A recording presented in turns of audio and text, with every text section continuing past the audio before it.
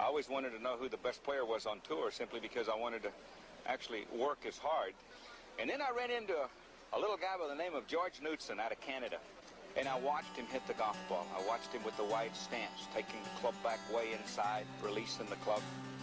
Hello and welcome to the latest edition of the Mackellar Golf Podcast, weekly edition. My name is Lawrence Donegan and I'm going to introduce you to my co-host in a minute. His name is Top Secret.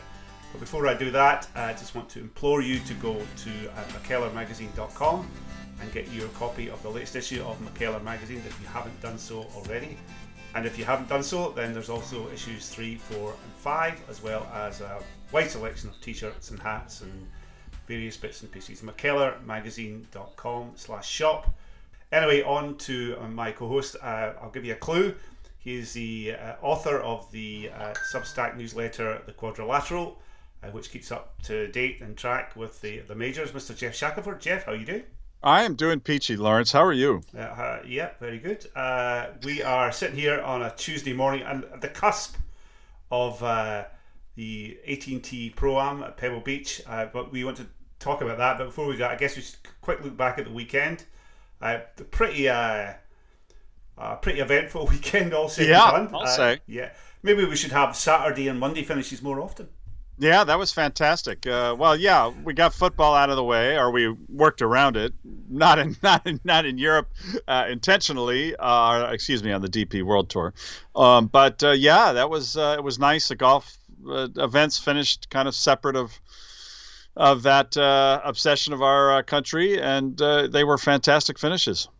Actually, at points on Sunday watching the NFL, I was sort of dreaming of a Friday coverage of a European tour from Spain or something like that. The first game was horrible. It was dreary, but the latter game delivered as you'd hope. We have a friend of the pod, Brian Q, on later on. We chat about the events in Dubai, but I guess we should really touch on them here. It was won by Rory McIlroy.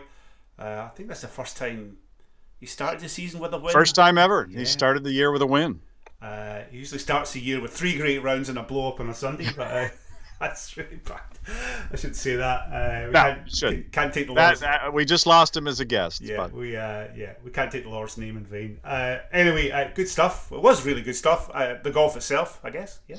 Oh, phenomenal! And I don't think he had it like Rahm. I would hope he wouldn't have his A game. I mean, he hasn't been playing, and to come right out like that, play beautifully, and I think he was definitely. If you look at the body language, and we'll talk about this with Brian later, as he's watched a lot more Rory than we have, but the body language was that of somebody who absolutely was doing everything in his power not to lose to Patrick Reed, which was great. I mean, it's just fantastic to have that kind of an edge to the proceedings that early on, and clearly Reed was thriving off of his latest controversy. I'm convinced, Lawrence, he plays better when he's got some sort of thing like that going on. When it's just a boring all week, he's nothing. But you call him some sort of a I'm not going to use the C word, but you accuse him of throwing a tee, and then you accuse him of a questionable drop, and he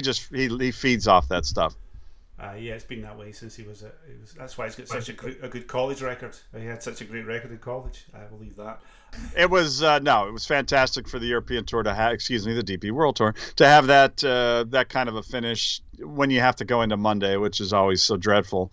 And they still had good energy and all that good stuff. And but I thought the Torrey Pines event was fantastic, and you know how I just dread the high rough, narrow fairways.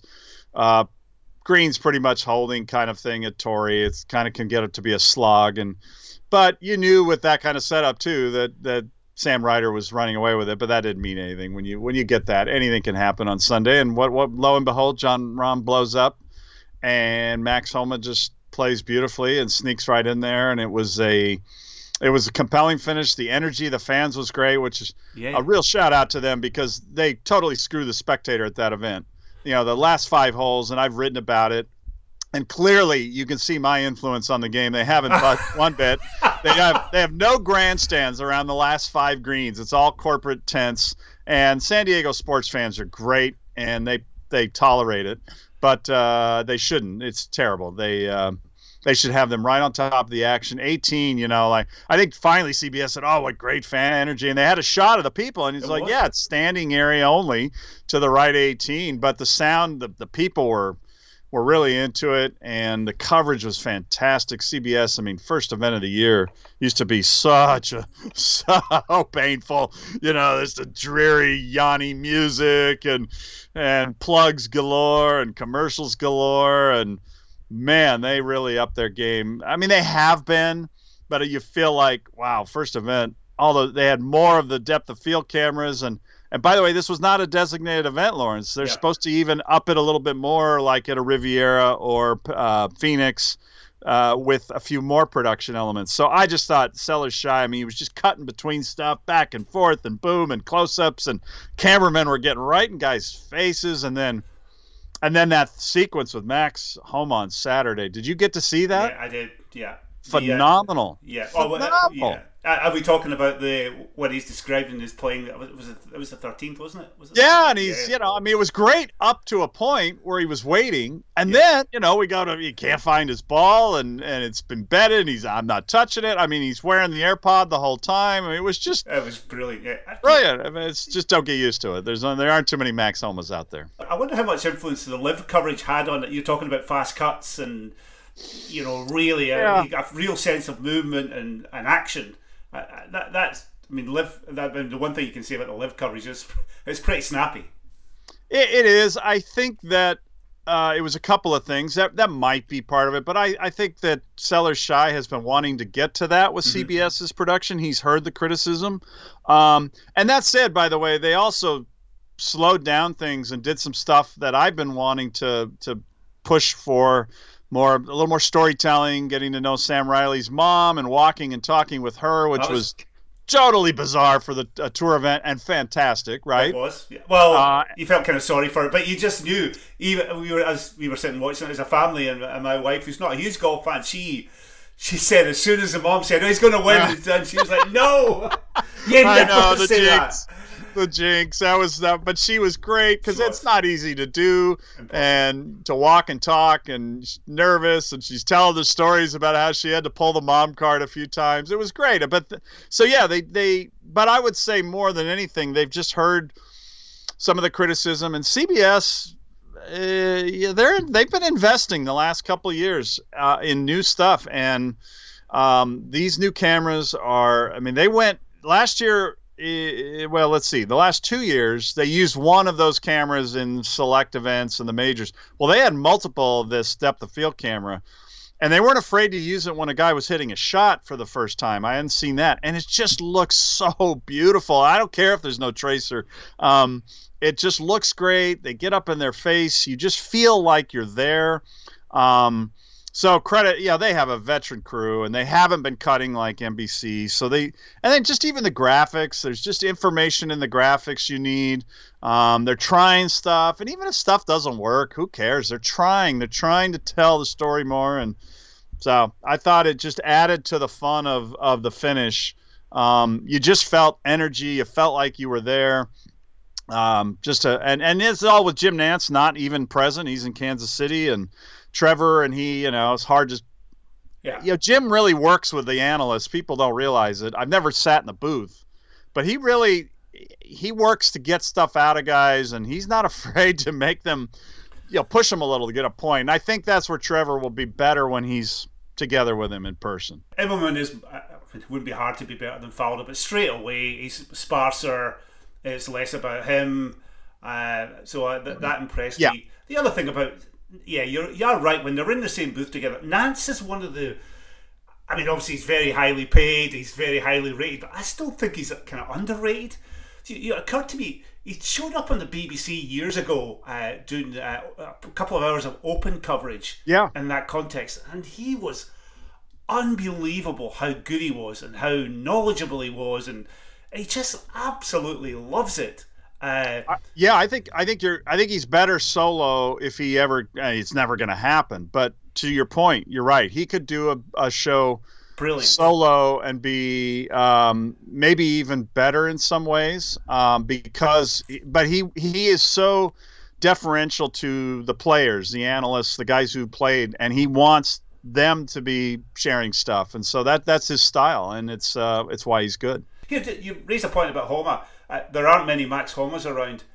I wonder if his performance, I don't want to say performance, but his contribution to the broadcasting might encourage others. Yes. And I wonder, if it will, and who might jump, or who would we like, of that kind of ilk, that level of player, who's your money on? Well, there'll be some guys who think they have a personality they want to show off, and who will do it. And there are also guys who will look at this West Coast and threesomes where you stand around and you're bored. I mean, the pace of play is so slow, where you would hope that it'll play a little of their ego, and they're like, of course I can do that. I mean, I would love – Victor Hovland's kind of turned very intense in a way that I don't think is as attractive as it was when he was a little young. I mean, I say a little younger. I'm talking 3-4 years ago. He would have been somebody I would have pegged, but now he's gotten, I don't know. He's just gotten very. I don't know if intense is. He's always been intense, but there is some. Maybe he's taking himself a little more seriously, I guess is what I'm getting at. So I don't know if he could do it. This week, just looking at this week, Maverick McNeely would be interesting. Yeah. I think Fitzpatrick. He could go either way. He might embrace it, or he might go F off. No, I'm not doing that crap. I don't know. Spieth is the same. I could see him going, of course I can do that, or no, I'm playing. I don't want to do it. I think McNeely would be a brilliant suggestion for this week. I heard him on I don't know what the podcast was, but he was really quite interesting, and clearly a very smart guy and a really good talker, actually. Yeah, there are candidates. I don't mean to knock all the guys, but they're not as many as you would hope. And again, I mean, Max is wearing the thing while he's hitting shots, and some of these guys just wouldn't do that. And then the back and forth, they didn't ask stupid. Yeah, it wasn't like oh, Max, you must be excited to see your kid after the round. It was real golf stuff, and what we've been hoping for. Stop trying to make people cry or do the family thing or the branded millennial party guy athlete thing. Talk golf. Embrace the damn sport.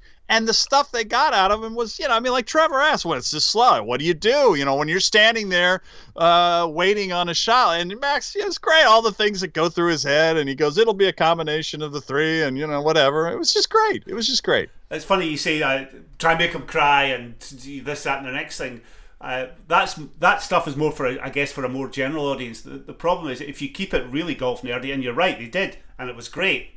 Because we're a couple of golf nerds. Can I ask you this? It's a kind of lead-in. How are the ratings? I know you're a big ratings guy. They weren't good, but just my point in that is that golf always comes off to me as too desperate to try to make the audience bigger. And I'm gonna just be a broken record, but the F1 stuff, yeah, they do some of that, but they also go really deep, wonky inside. And I just have a belief that people are not turned off by that stuff, but in fact are intrigued by all of the depth and layers and things that are going on in this thing they're watching, and that maybe this is really a cool sport I should take more seriously because there's so much science, there's so much art and thought that goes into it. But no, so that's why I feel like golf, embrace the wonk. And live with it, and I think people will respect the sport more because just think about that person who's gone to Topgolf, who decides to tune in because they kind of got like, wow, that was wild, and wow, it's harder than I thought, and then they'll watch the broadcast, and it's not like they're going to go super deep in any of these things, but I just think that most sports fans will respect the sport more when they realize those kinds of details are part of the thing. So no, the ratings were all 20% across the board, terrible.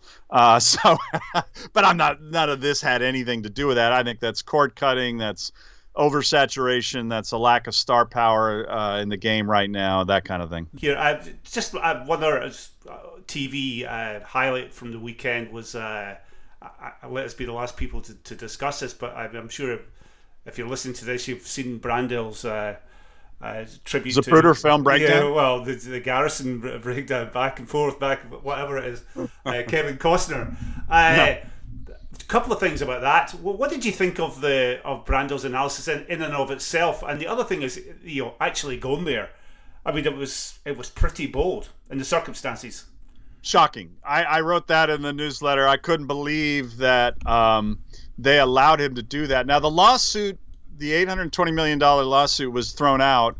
The lawyer from Patrick Reed's lawyer against Brando was tossed, but he has issued a press release saying that was just a procedural thing and we're going to refile. He has not. That was in December. He has not refiled, but that doesn't matter. The idea that they allowed Brando to do that and possibly say the slightest misstep just could be one more thing that guy would add to the suit. That shocked me. That said, Brando handled it very well. It was clear he knew that was something he better think about. And they did a great job breaking it down. And the ball landed in one tree and it was identified in another. And there you go. He would have taken an unplayable. No, he should have gone back to the tee because of the lost ball, but he identified what he said was his ball with his marking, and the official on the site concurred. The problem is, one, those binoculars, I have a hard time believing, could see the marking as described. And number two, Matt Wallace, who played with him, was asked about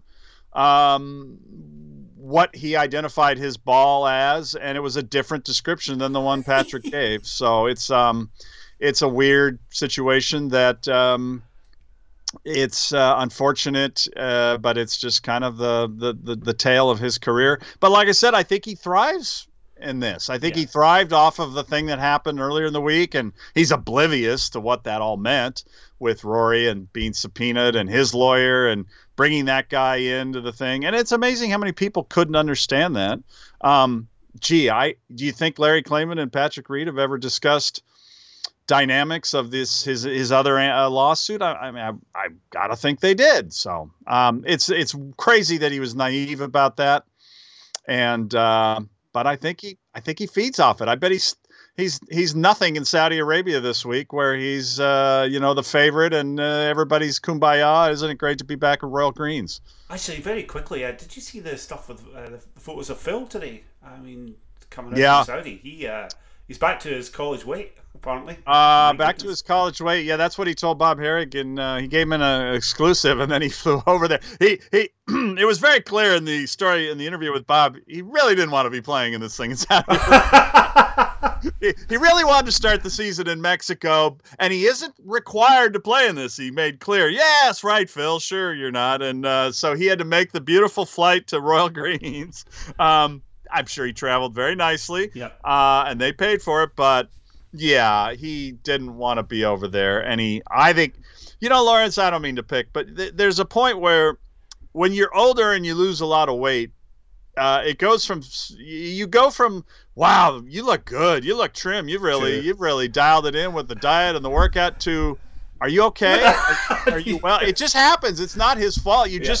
I don't know what age it is, but he looks unwell. To me, color's good, but yeah, he looks very thin. And, we also, though, this is the subcutaneous fat guy. I mean, he's been all over, and I don't doubt he's taking good care of himself, but it does have a look of that stress slimming more than it does gym work. Yeah, it does. But that said, also, I think it'll be fun to watch this year. I'm not saying just Phil, but we just saw Brooks Koepka back to the big kind of bloated, weird look again. But he's an outlier. Most of these guys have now gotten over this, getting big, getting lifting. You just see more guys getting back to the strengthening work they're doing is more core and rotator cuff and all these different things that aren't bulking up. So thank God for that. That's just been a stupid thing and a terrible example to set for kids. It's just not smart for golf either. I think, you think Phil would sit them all down and explain to them the secret is just, I think he's done yoga since a very, very early age. He's free. He's a freak. He's got that sinewy kind of body that But he has, he's done some more lifting, and now it just sounds like he's definitely, maybe he's drinking a little less wine in the evening. He's eating a little bit differently. I don't know, but he did say he looks slimmer than he did in college. But well, whatever. We'll see how it affects the game. Actually, I think that's a trend certainly in elite amateur golf. I think that whole chasing speed. I think that's. You see? Yeah, really? I think that's gone. I think that people are really. Yeah, I think so. I've heard. Well, I've heard a couple of things. Certainly, my limited experience of elite amateur golf. People are going to the gym, but they're not in that kind of stupid bulking up way. The whole right. Bryson stuff was just silly. Apart from anything else, you just get injured. And I think the trend is the same in college golf as well. I think guys are moving away. Although I did notice last week that Gordon Sargent, the kid at Vanderbilt's, got a 194 ball speed, which is pretty good. Oh yeah, I mean the speed's still going to be there, and you should still, there's no question guys are going to get stronger, but there was definitely a vanity element to it, and we went through that phase with Tiger in 07, 08, where he got crazy big, and some other guys tried to mimic that too. It goes in these little phases, but it seems like at the moment maybe the physios and the coaches who are on the side of the strength and conditioning side are maybe trying to get the guys to focus on muscles that matter, but yeah, I don't think we're going to see any departure of the crazy speed, but we'll see what happens with the distance situation. I feel like we're any day now here, Lawrence. We're close. We're going to get something. I got to think. Here, another couple of quick live snippets before we move on. I saw Jamie Corrigan broke this morning. Sebastian Munoz is moving to live. That's they've got the full set of great Latin American players. Mito, is Mito? I didn't see this. Yeah, he went a couple of weeks ago. I don't know if he's he reported it a few weeks ago, but has it been made official? Anyway, he's going. Yeah, he's gone. So there is. Joaquin Niemann will get his finder's fee, and everybody happy. The other is Bubba revealed that he's signed because his son, I think after 6 rounds of live golf, said even my son had heard of the Aces, or like, whatever. I mean, just some gaslighting nonsense. I don't know if you're right. Well, my feeling, the most powerful people in the game are the children of golf executives and golfers. I'm gonna have to write that piece someday. Maybe for McKellar number 7, I'll write that. Yeah. And you'll think it's facetious, but it's true. I don't know where can you see the Asian Tour event from Saudi this week? Is it? I have not looked at my Golf Channel listings, but I'm guessing it will not be on there. Yeah, I'm guessing it won't be on there. Probably online, or I don't know. It might be though. They had an Asian Tour deal, so I'll take a look. Yeah, we'll have to see. Here, speaking of tangentially equipment and the coming announcements on distance. This sounds really. Well, you actually brought it up to me, and that was actually mentioned to me by a young golfer, my acquaintance, that 2 guys from Good, who left Good, Micah Morris and Grant Horvat, have announced last week that they signed with TaylorMade equipment. Meanwhile, Good itself, that project, which is huge, by the way, Jeff, much bigger than we are. You will be surprised to know they've gone with Callaway, who are actually running they're going to have a Good branded clubs, which is astonishing to me. So it seems to me, and you follow this much closer than me, that why are the equipment companies heading into influencers in such a heavy way? Well, I've been watching this with some curiosity because when Liv came along, the money got to the point where the equipment companies really can't keep up both with them and now some of these PGA Tour purses where they can really have a life-changing check for a player. So we started to see that, a little bit with Brooks and some guys kind of realizing what I need to play. Yeah. So it started with that, and then you just kind of feel like as we've seen these model local rules, which are another way of saying bifurcation, that there are more people, Lawrence, since I've started writing about equipment, who see the sanity of bifurcation, that 2 sets of rules or some modified rules for the pros is not the end of the world. It's ridiculous. And this addiction that the companies have had to selling people exactly what the pros play, even though we know now with launch monitors and the smart people in the instruction world that a lot of that stuff that they're playing on the tours is not going to give people the same benefits who are a person who just went to Topgolf, thought this is fun, I want to pick up a few clubs and maybe think about getting in this game, and buying Pro V1s and, you know, the $650 driver and the custom fitting. Like, it's just nonsense. So I think that my hope, and I've been wrong many times about these companies, my hope is that they are starting to stake out territory and realize that the pros maybe don't sell equipment like they ever have. I think that's always been questionable. And maybe we need to start thinking about more traditional advertising, which is just, you know, different people who are famous or have reach endorsing what we do, instead of this weird addiction they've had to making people buy what the pros play. And I feel like maybe, what do you think? This rules thing might be inching them in that direction. And also one other thing, Callaway obviously has diverse interests now with Topgolf. And so that's a natural thing where that's a, you know, younger crowd. And the equipment at the Topgolfs is crap. I've not quite understood why it couldn't be a little bit better. And so maybe that's kind of the vision now, is we'll have better stuff at the Topgolf, and then that person will want to buy that. Anyway, so the point is, the key though, I think, is we might be seeing a break from that addiction in anticipation of the rules changes and just common business sense.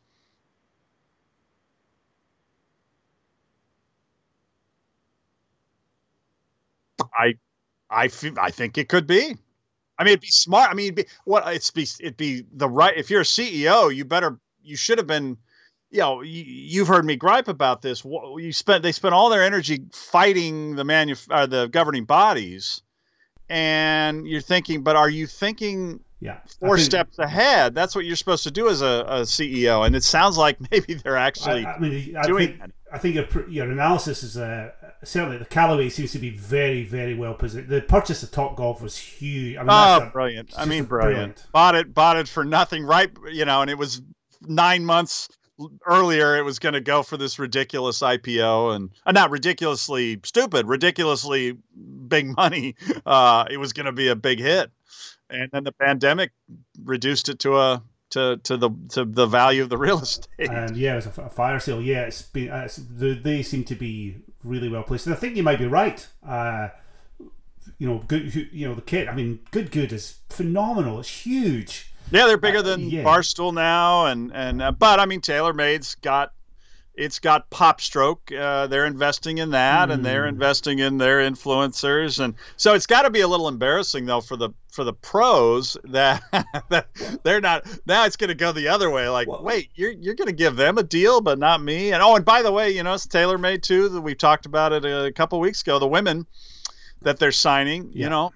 Gosh, what a concept! There are women who buy things and play golf too. Maybe we should actually have a few of them on our staff, because that might actually, you know, be a nice sign. Well, if I'm sitting in TaylorMade HQ I'm looking at what's going on or what's happened over at Callaway, and I think I'd be slightly worried, because I'm sitting here invested in. Well, hang on a second. They've got Rory, they've got Tiger, they've got Morikawa. Yeah, they have who else? They've got Fleetwood. They signed Fleetwood. But they've got still got lots of money in those traditional equipment deals. And if you notice more recently, the TaylorMade adverts there's this kind of Rory Morikawa star in the advert where Morikawa can't understand Rory's accent, and he thinks that Rory's saying fantastic, and it's fartastic, and you know. So I mean, I'm sure I've not got that right, but the message, and I think this chimes with what I've been hearing about from that end of the thing, that or that end of the world, is that the distance thing is not a seller. It doesn't sell anymore, and what people are looking for is forgiveness, and the whole branding of the new Callaway driver paradigm is more about forgiveness. And you know, we're no longer, the equipment companies are no longer talking about distance, and I wonder again if that is a sign that they have essentially conceded bifurcation's coming, and they're kind of embracing it.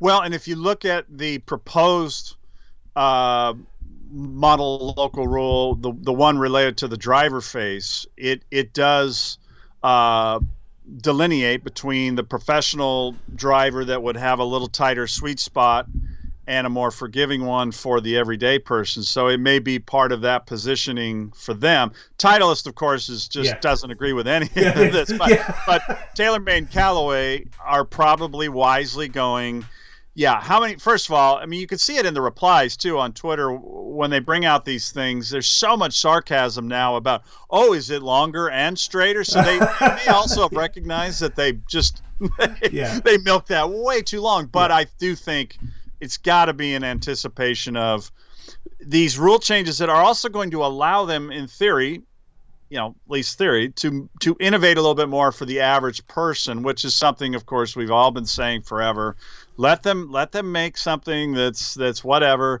I guess the only thing I would argue with you on that is Callaway, if they go all in on this influencer thing, a brand.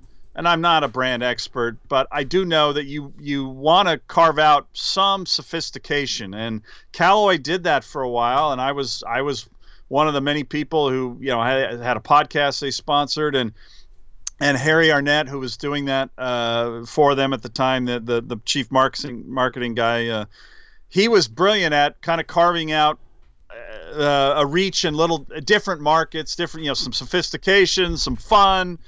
Some seriousness, some light, and so we'll see. That's the one thing I'm looking at with Cal. I'm like, are you going all in on to the point of just getting carried away with the we're young people having fun thing, and TaylorMade has done that nicely where they've got sophistication. They're bringing women in, they're bringing young people in.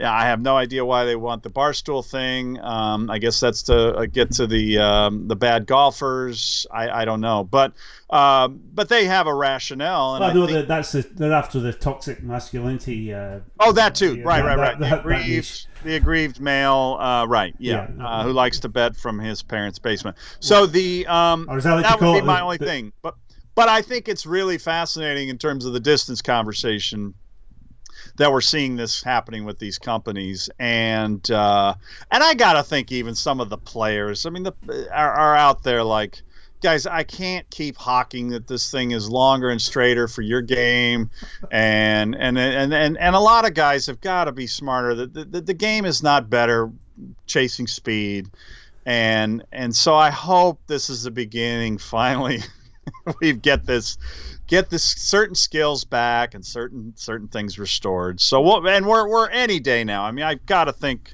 we're going to get something from the USGA and the R&A. I have no information, by the way. They've been very quiet, but I just, David Dusak, who's followed this closely in Golf Week, has reported expect February, maybe March at the latest. You talking just quick last word on this player branding. Nobody has branded themselves better than Max Homa. I mean, the whole thing is authenticity, and it really, people. He is okay. It's a small niche, but he's kind of beloved. I mean, if he can win a major, my goodness, he's going to really explode into the mainstream market because he has got this brand, which is based on authenticity and not talking down to people.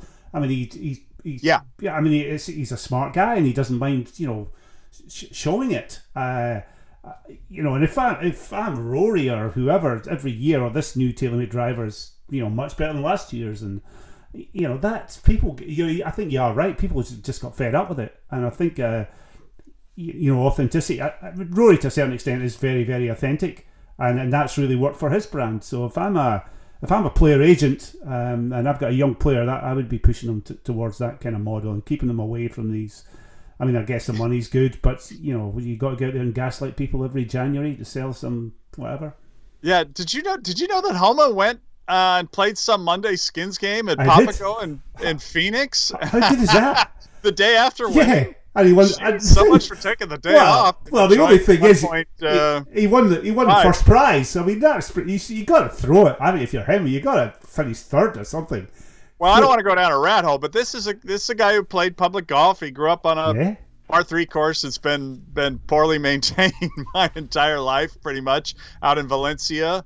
And Colin Morikawa is a public course guy from Southern California. Sahith Theegala is a public course guy from Southern California. So there is something to that.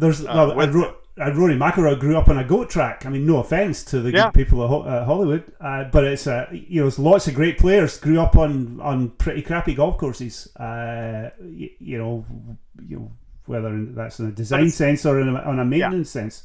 So but it's nice that they haven't forgotten their roots in a way, or it humbled them in a certain way, and it's fantastic. He's definitely. It's going to be hard for him at LA because he's going to be such a favorite in the fact that there's just been so few people who've played the course competitively, and he has this amazing 61 there, and and he's an emotional. And I say emotional. He's a. I don't mean that in a John Rahm kind of way. He's got a heart, and so he's going to feel pressure. It's going to be hard for him. He's going to have to figure out. It's not his style to do the "don't talk to me all week." I'm going to. Hunker down in some condo on Wilshire and just go to the course. It's not his style, so it'll be a challenge for him to kind of maintain, the screaming people in the crowd who are locals who are rooting for him, and but he's got time to figure out how to deal with that. Yeah, I guess you could. I don't know. You could ask some people. I mean, Rory has to put up with it every year when he gets to Augusta. The anticipation. That will be. And this year it may be more extreme than it's ever been in a way because it's been so long. He's had so many chances, and we know how well he's playing, But I feel like he can handle it better than he used to. So that'll make that week. And he doesn't have to go to the Champions Dinner and deal with all the passive aggressive tension that'll be in the room. Yeah. Who gets to sit next to Brooks? Oh, not me, please. No, he's not at the Masters Dinner. Sorry, I thought you were talking about the U.S. Open dinner, right? Sorry, I'm not. Yeah. No, they don't have one. No. They have one at Pebble Beach. They do it like the R&A. They do it at Pebble Beach or St. Andrews. But no, it's Reed and Bubba and Phil. Ben. I think Ben Crenshaw does the seating. He does. They have sort of traditional spots they sit, but that's one. Ooh, I still think the Live guys will be at a little kids table in the other room. I'm sticking. Here's a sleeper awkwardness: Immelman and Faldo. That could be interesting.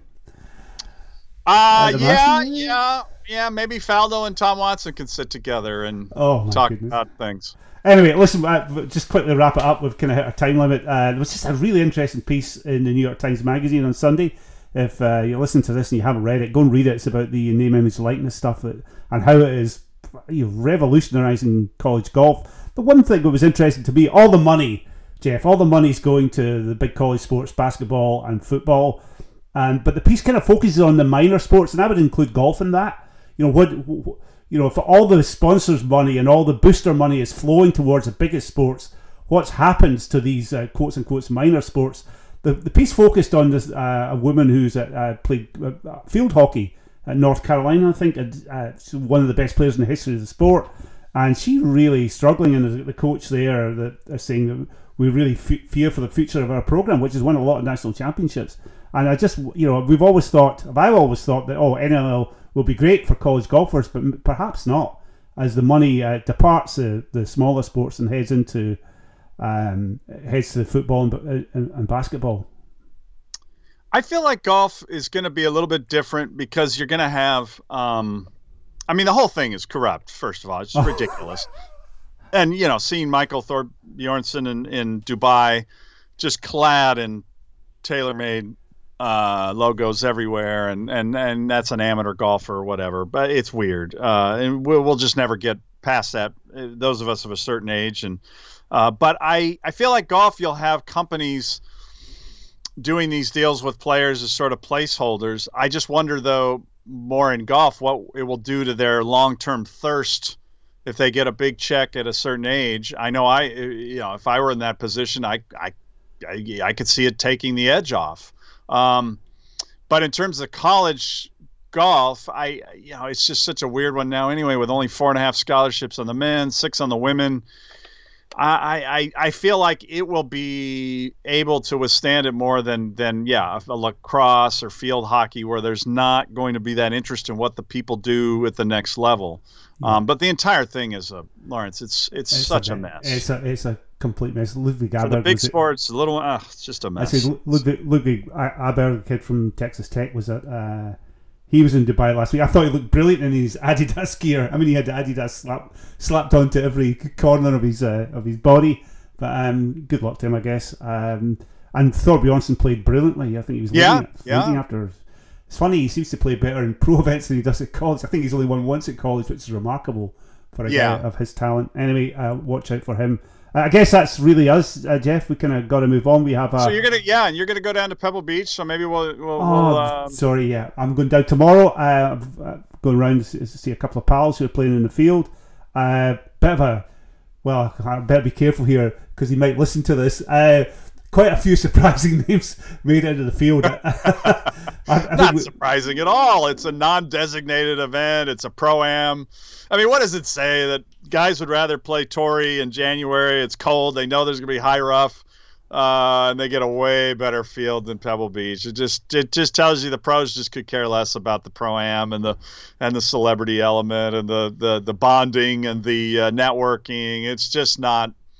It's a different time, and I'm not criticizing them because they're long days and the weather can be terrible, but the romantic in me also is like, this event was really big in establishing the tour, and it's really great to have something different with famous. And the thing that's weirdest of all, Lawrence, is the celebrity elements moved from kind of the like country John Denver, Phil Harris, it's gone to athletes. Some of the greatest athletes in the world are playing in this thing. I don't want to play. Gareth Bale's there. There's several NFL guys of note, and it's just.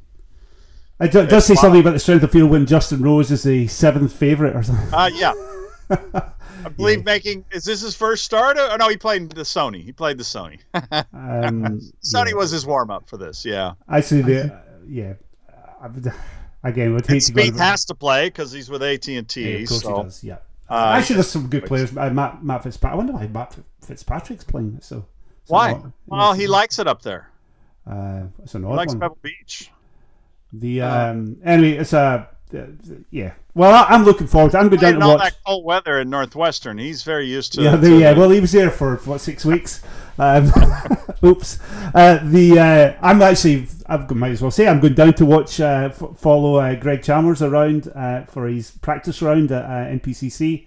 And I'm going to watch him putt for 18 holes. Me and my lad. It's going to be a real education. Because he is, as we all know, statistically the greatest putter in the history of the PGA Tour. One of the greatest, that good. So you're going to watch him at Pebble? Okay. No, we're going to watch him he's at Monterey Peninsula.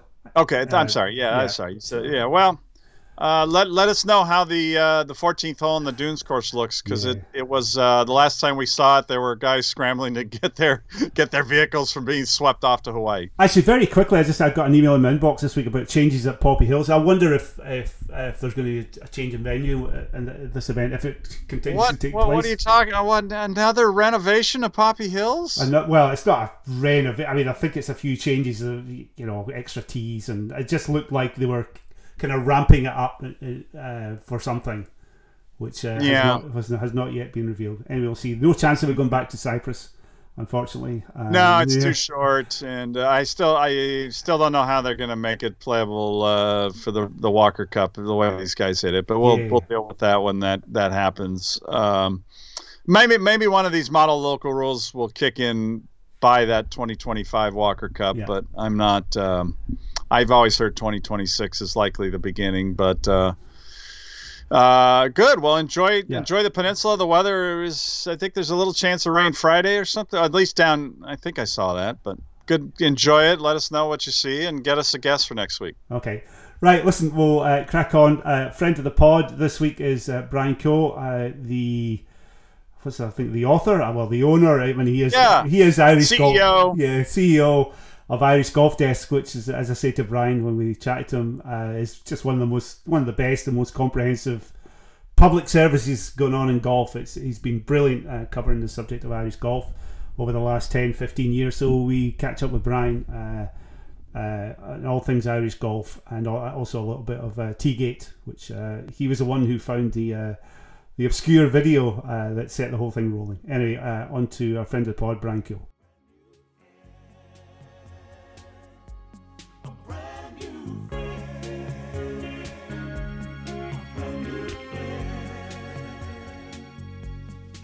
So welcome to our Irish correspondent, Brian Kuehl, of famous Irish Golf Desk on Twitter. Brian, how you doing, pal? I'm good, thanks, Lawrence. Caused a bit of a fuss. Caused a bit of a fuss last week. You the one that found this video of you set the ball rolling, didn't you? Teagate. I know. Mea culpa. I really, I have to put my hand in. I was actually, a couple of Spanish friends of mine run a website in Spain called Ten Golf. Fantastic website. Really, two great guys, David Duran and Alejandro Rodriguez. And I just happened to have a look at the website and I went, wow, tension between McIlroy and Rahm. And, my Spanish is still reasonable, but I don't know about my translation. But anyway, I got it as close as I possibly could, and it was all there, being ignored through the tee in his direction, with contempt, I think it now says, on the websites, so it was all there, and it was a nice internet story for the Irish Independent, who I work for. So, I was really surprised, though, how it all kicked off. It was amazing. But I suppose the bottom line was, Rory McIlroy turned his back and ignored a guy on the driving range, which was amazing enough. And Reed's reaction then and throwing as it turned out, the Live branded tee was kind of funny as well. So, but it was it certainly set up a great week and great tournament in Dubai. It was really a pity they didn't get to play together. I was kind of hoping for the playoff in some ways, but there you go. Yeah, fantastic it was. It seemed like Rory. I couldn't watch it live, but watching the finish live, you could tell he did not want to lose that tournament. He really is, and I don't blame him, right, for loathing Reed. It's amazing how many people don't understand this concept of Reed's lawyer suing the tour and then and subpoenaing the subpoena on Christmas Eve and not understanding the dynamics here. It's really rather simple, isn't it? I know, absolutely. And I got those Larry Clayman emails. I mean, you get them as well, Jeff. And I remember getting that email around Christmas time, and I was just sort of, I was on holiday or whatever. I said, I don't think the desk are going to be interested in this at the moment. It was so convoluted to explain.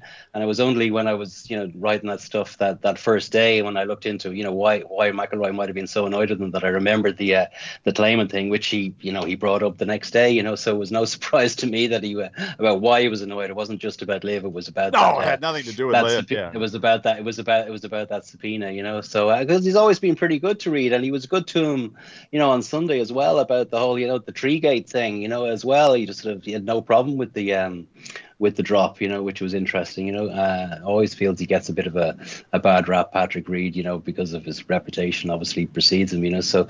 But it was just fascinating just to see Rory trying to look so calm all during that final round. He really did keep it together when Reed was throwing all those birdies and eagles at him, and he was kind of going along, plodding along, making pars. It was remarkable. It was a new side. I've never seen him look as calm, cool, and collected as that before. It was a big one for him. Speaking of drops, you didn't see the Rory drop. I've seen a bit of chatter on Twitter. You didn't see that Rory drop on 13. Was it day one? Was it the first round? Yeah, I saw where the replays of where the ball went in, and then I saw, if you're looking at the tracker, I think that's the problem some people have. If you're looking at the tracker, it looks like, what's he doing by dropping there in the middle of the fairway? But I saw a photograph of the drop. I think it was on Tour Miss might have had the photograph, and it looks like he's he's a couple of club lengths from the edge of the water hazard, so pretty close to where they thought it went in. So I don't see the issue there at all. Yeah. None of the playing partners seem to have an issue either. So I think some people are going on that the shot tracker on the European Tour website. It looks like he sort of dropped it 25 yards into the middle of the fairway. I don't think I don't think that was accurate. I think the photograph shows he was he was dropping from the edge of the penalty area, as they call it. You've known McIlroy for years, since he was a kid. I mean, you've followed him, tracked his progress. I mean, he essentially left school at the age of 14. Can you believe he has transformed himself into this, just incredibly important figure in the game, incredibly articulate. It's just astonishing, isn't it? Yeah, well, it's funny, and I remember you talking to Ian last week, and when McIlroy met him for the first time, he said, "Oh, you're Ian, aren't you? Yeah, I know you from the BBC." And I remember one meeting him at the East of Ireland Championship in Baltray, and he was around that age, about 14, and he knew who I was, and I think I might have started doing some internet stuff around then, and kids of that age would always follow all the Irish amateur golf news. But he was always just incredibly precocious, and I remember being at the Dubai Desert Classic with him when he went out there as an amateur, and Harry Diamond was with him, and I remember he missed the cut, and the two of them running off like the kids they were. I mean, Rory would have been, I suppose, 16 and Harry probably 18, maybe, running off to see Ernie Els and to see Tiger play. And I remember having a coffee with them somewhere during the week with myself and another colleague of mine, Carl McGinty, and I just remember how mature he was and how well he spoke. And it wasn't like a 16-year-old kid. It was like sitting there with a 25-year-old veteran. He's always had that self-confidence and that belief in himself, and he's always been special. I mean, those amateur tournaments that he won, the West of Ireland Championship youngest ever winner, the Irish Close youngest ever winner, 15, there were I wouldn't say thousands, but there were certainly 800-900 people following those events, which nowadays if you saw 800-900 people for the entire week, you'd be doing well. So, I saw people there that I'd never seen on a golf course before. I saw my godfather there one year, and I'd never seen him at a golf tour in my life. And this is in Sligo, which is the opposite side of the country. He said, "I just had to come down and see this kid." So that's how special he was. So we all knew he was going to be special. And, Joby Chandler spotted it straight away as well.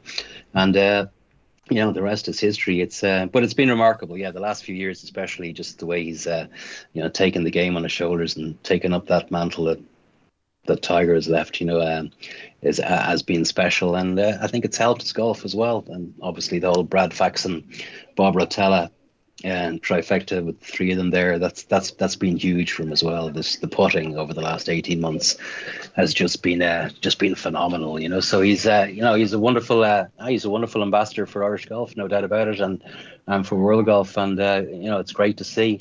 Obviously we'd all like to see him win the Masters, so be interesting to see if he can get that iron play, dialed in. I think that's really the key, more so than the putting or the driving. Just having been at the Masters a few times, I remember talking to Bernard Langer, and it's iron play really that's going to be the key there. What about the rest of Irish golf? What are you watching? What's of note? Shane Lowry, Padraig Harrington on the Ryder Cup team. What's at the top of your list, Brian? Well, we've got a Ryder Cup coming up here down in Adare Manor in 2027. That's going to be big. Leona Maguire is huge news now. I mean, everybody, they love Leona Maguire here. She's just a phenomenal talent. She's obviously world amateur number one for, a rake of weeks, more longer than Lydia Ko. And, she won last year. So that's everybody's watching her closely to see, if she can, maybe knock off a major, certainly win another LPGA event, and obviously Solheim Cup coming up. Obviously, McIlroy is off the charts here, and Lowry is just so hugely popular. I mean, obviously yesterday, there'd been whispers coming out of the Middle East about himself and his caddy Bo Martin, and they parted company. I got that confirmed by his management company. Last night that they'd been talking together, so saying we've kind of lost the spark a little bit. We've lost a little bit of the juice, whatever it was. It wasn't there from in the Hero Cup, and it wasn't there from in Abu Dhabi final group in a poor round and missed the cut in Dubai, and they've decided to part ways. So that's a big talking point. So and then the amateur game is is still big here. There's still a lot of interest in the championships, and we're producing a lot of good golfers, and we're all looking forward to the start of the amateur season as well. Which is Easter week always. So that'll be good. So yeah, a lot of good young players. A couple of things. One is Lowry not as nice as his public image would suggest? Shane Lowry's a lovely guy. I mean, there's no doubt about it. But he's got like all these guys. I mean, they kill their granny, to win a golf tournament, to get an edge, and they don't like losing. They don't like missing cuts. All pro golfers, when there's a sacking, it usually comes after a cut. So not you could describe this as a sacking, a parting of the ways, shall we say? Shane would be very hard on himself, and he could be hard. He was hard on the caddy last year during the Masters. If you had your volume turned up in your TV on the 13th hole, you could hear him giving Bo a little bit of stick over a layup on the 13th, But these things happen in the heat of battle. But no, he is a very, very, very nice guy. But he's got that competitive edge. They all do, Padraig has had it as well. He fired Dave McNeely as well. They can be hard, and they're not afraid to make these decisions sometimes. And maybe it'll work out nicely for Shane. I wouldn't be surprised to see him do quite well in the Masters, to be honest, with that iron play. The other, just speaking on the subject of caddies, can we pause and give a bit of praise to Harry Diamond, or are we still ragging on Harry as being a crap caddy and he's only there because he's Rory's mate? I mean, that was pretty good stuff on Sunday, wasn't it? Or on Monday, rather. Yeah, well, I assume, I don't know.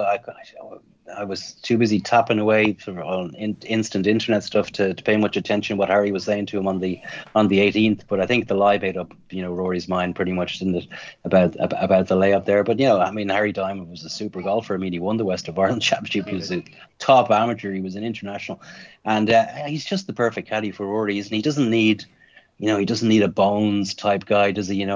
Working everything out to the last 2 yards. He knows him so well. I mean, he's like a brother, really. I think he knows, when to press Rory's buttons and when to sort of say, listen here, pal, just hold on a second. Let's just think about this for a minute. And he's getting better at listening. I think they've got a great relationship, and I don't think there's a better caddy out there for Rory, really. He's always going to be, the way he is, and go for stuff occasionally when perhaps he shouldn't. But I think, it pays off for him more often than not. So I think Harry Diamond was a genius move on Rory's part. Leona Maguire, you mentioned, is she playing in the Saudi event this week? Yeah, or excuse me, in a couple weeks. The men are this week. The women are the week of the Genesis, I believe, February. Yes, that's right. Yeah, I see that she's down for that. Yeah, the women certainly get a lot easier time, don't they, about Saudi Arabia than the men? But yeah, she's down for that, I believe. Is that your sense over there, that people are more tolerant of their taking that money than the men? I think so. Yeah, it's been the way, hasn't it? I mean, there's been very little flack aimed at the women for heading out to that Aramco series. I mean, she did play in the Aramco New York, I think, at the end of last year. So yeah, I don't know if there are contractual reasons for that or whatnot, but those girls they chase all the dollars, don't they? You dodged my Padraig Harrington question. Oh, yeah. Is he a legitimate Ryder Cup pick candidate after that start? It's funny, I was talking to him, before Christmas. We had a good chat, and I'd actually never mentioned it. I was more talking to him about the majors. I think he's going to give it a rattle in one of the majors before he's done. And you can see, you see Tom Watson at 59 or whatever in Turnberry. You can certainly see Padraig Harrington, as we saw in the PGA that Phil won, giving it another go. I don't know. I mean, I think he's tempted to play a lot more regular tour events if he thinks that he can win one. He'd like to be the oldest winner. I think Phil holds the record, doesn't he? So I think he'd like to that. He's playing in Ras Al Khaimah, I think, this week, and he's in 3 of the 4 majors as well. So he'll get as many invitations as he wants as well on the tour. And obviously, he's going to have to get a pick, isn't he? I mean, so with all that, those young guns out there.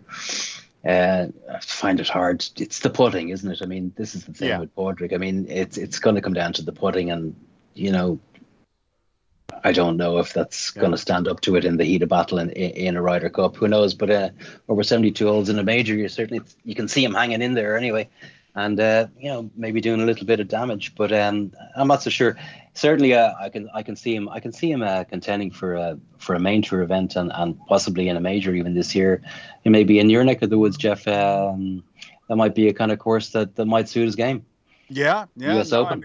The greens aren't extremely contoured. They'll be quick, of course, but they don't require some amazing amount of creativity. I think his game's more relevant right now than Ian Poulter and Lee Westwood and Sergio Garcia. So when you look at it that way in terms of veterans, and none of those guys are going to be on the team. So if they're looking for a veteran, I think he'll be, if he keeps this up, of course. Long way to go, but absolutely. In 4 balls, Brody or Padraig Harrington putting the arm around one of the hoe guards or something like that, and let him off hitting at 380 yards. Why not? Yeah, it would be interesting to see how it all shakes out, because obviously, the world points list, you're going to have, Rory, Rahm, and you can take your pick between Fitzpatrick and and Hovland maybe, and people like that. You know, so it's good to shake up for those 6 picks, absolutely. And he'll have done all the stats. I don't know. It'll be interesting to see it. I haven't had a chance to ask him about it yet. I'm sure he'll be asked about it this week if he goes anyway well. But yeah, I would say Padraig would love another go at the Ryder Cup. How's he on with Donald? Is he? Are they quite good? Are they pally? Donald hasn't fallen out with anybody over the years, has he? No. Well, I think wasn't it Padraig that got the pick when Donald got snubbed a couple of years? Was that Monty? Was it in Celtic Manor? I can't. They were all playing in this. They were all playing in the same tournament in the States. I think none of them went to the European event. And that was Paul Casey. Remember that one? That was was it Casey? Yeah. And the wife? I think they all got the text at the same time. The wives were out following around. You're in, not in. You're not in. That's right. Just to wrap up, Brian. It was McGinley. It was McGinley who didn't pick Donald. That was who it was. Was it? Yeah. Oh well. Oh, that's right. Okay, so he won't be a vice captain this year. No, Paul won't be a vice captain. No, but he was an advisor out there at the old Hero Cup. The Hero Cup was great. The Hero Cup was good. Well, I think we'll have 3 Irishmen on that team. I think Rory and Shane will be there, and I think Seamus Parr is still going to do a bit more damage this year. I honestly think I find it hard to see how he's not going to be on the team playing in the events he's playing. His schedule is so strong. I mean, he's in everything. Just if he just plays the way he's played last year, I think he'll scoot in. He was probably the most underrated player of last year that not enough people talk about. So I think that's a great call. Yeah, absolutely. He did get a hard time for the Butterfield win because of the field, but he played great in all the majors. He played well. He missed the Open, but he was, I think he had a top 10 and maybe a couple of top 20s. So pretty good. As a Scot, and actually, even if you're an English sort of golf fan, can you explain why Ireland has produced so many top players in the last 10, 15 years? I mean, is this something to do with the Irish golf amateur structure, or I mean, it's kind of interesting to me and kind of frustrating being Scottish, because we've produced a fair share of good players, but not at the kind of level that Ireland's been producing. Well, we've produced a couple of world beaters. I mean, how often does a Rory McIlroy come along? I mean, and to have a Shane Lowry at the same time is just unbelievable. But I mean, if you look, we're got a couple of guys through Q School last year, in John Murphy and Gary Hurley. Gary Hurley was nowhere. He was on that Walker Cup team back in 2015. But the other guys that were on that team, they're really struggling. I mean, Gavin Moynihan, I don't think he has any status on the Challenge Tour. Paul Dunn's not even getting into the Challenge Tour event this week. Jack Hume isn't playing golf anymore. So we've been waiting to have a sort of another wave of guys on the European Tour. I mean, the days of when you'd have 14 or 15 guys out there, with your Des Smiths and your Darcys and a whole load of the McGrains and the Lorries and the Gary Murphys and all those guys. I mean, those days are gone. I mean, it's such a world tour now. It's such an international tour that just to have a couple of decent European Tour players is a bit of an achievement. Scotland's producing them now again, Lawrence. I think there's a new wave of them coming, and the Golf Ireland system, it gets a lot of criticisms from some people who think they should be playing more, more stroke play and all that kind of stuff. But the guys that have gone to college in America, especially, you can see it with them. They definitely come back at a different level. Mark Power isn't playing for Wake Forest this week. I noticed. I wonder what's going on there. He's had a bit of a fall off. Yeah. I did see down in Australia. Is it Rob Moran? He looked a really good player, actually. We're standing. Absolutely. Yeah, he's a relative of. Do you remember Kevin Moore? And he used to play for Manchester United. Yeah, absolutely. That's one of his uncles. One of his uncles. There you go. So plenty of grit there. Absolutely, yeah. Gaelic football for Dublin and centre half for Man United. What's not to like? Anyway, here, Brian. It's before you go, just want to say, your coverage of Irish golf over the years has just been astonishing. You're kind of almost this is like damning with faint praise, but the stamina, and how comprehensive it is. You go out to all the events and you stream them on Twitter or whatever. So it's been really, really brilliant. Congratulations, and I hope you're enjoying the gig at the Indo. That's a great golf gig with a great tradition. Yeah, look, I mean, the website thing, I mean, I don't sit up until 2 o'clock in the morning putting up every single thing that moves these days. It's just getting too long in the tooth for all that. But I love Substack. I love Substack. Yeah, well, this is it. Maybe get a few bob for it, Jeff, because the old Quadrilateral is, it's fantastic. It really is great. I love getting it. Oh, enough of that. Enough of that. And but it is. But no, I think I mean, I to be honest, I get more of a kick out of going to the West of Ireland Championship or the South of Ireland Championship or the East or any of our big amateur events or the women's close. I enjoy those just as much as I do going to any of the majors, the pro events. There's people there that like talking to you and you can get close to the action. It's great golf being played. So, I love it. And it's been great fun. But, as with the Quadrilateral, Jeff, I mean, I just think the majors, with the Reeds and the DeChambos and all these guys, we're going to see them in majors. It's a great time for the majors. It was a great idea of yours to go that way.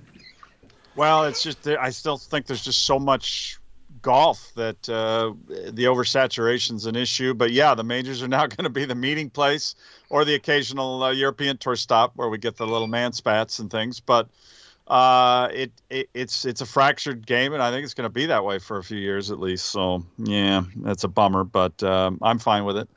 Yeah, people love to see the baddies, and golf needs a little bit of a boost. I mean, speaking to my sports test today, they love live. It's just the gift that keeps on giving. They love it. Anyway, we'll leave it at that, Brian. I can't believe you're coming on here and praising Liv. That's just, that's not the party line. Anyway, it's great for the newspaper business. Anyway, all the best, mate. Take care. Cheers. Thanks Brian.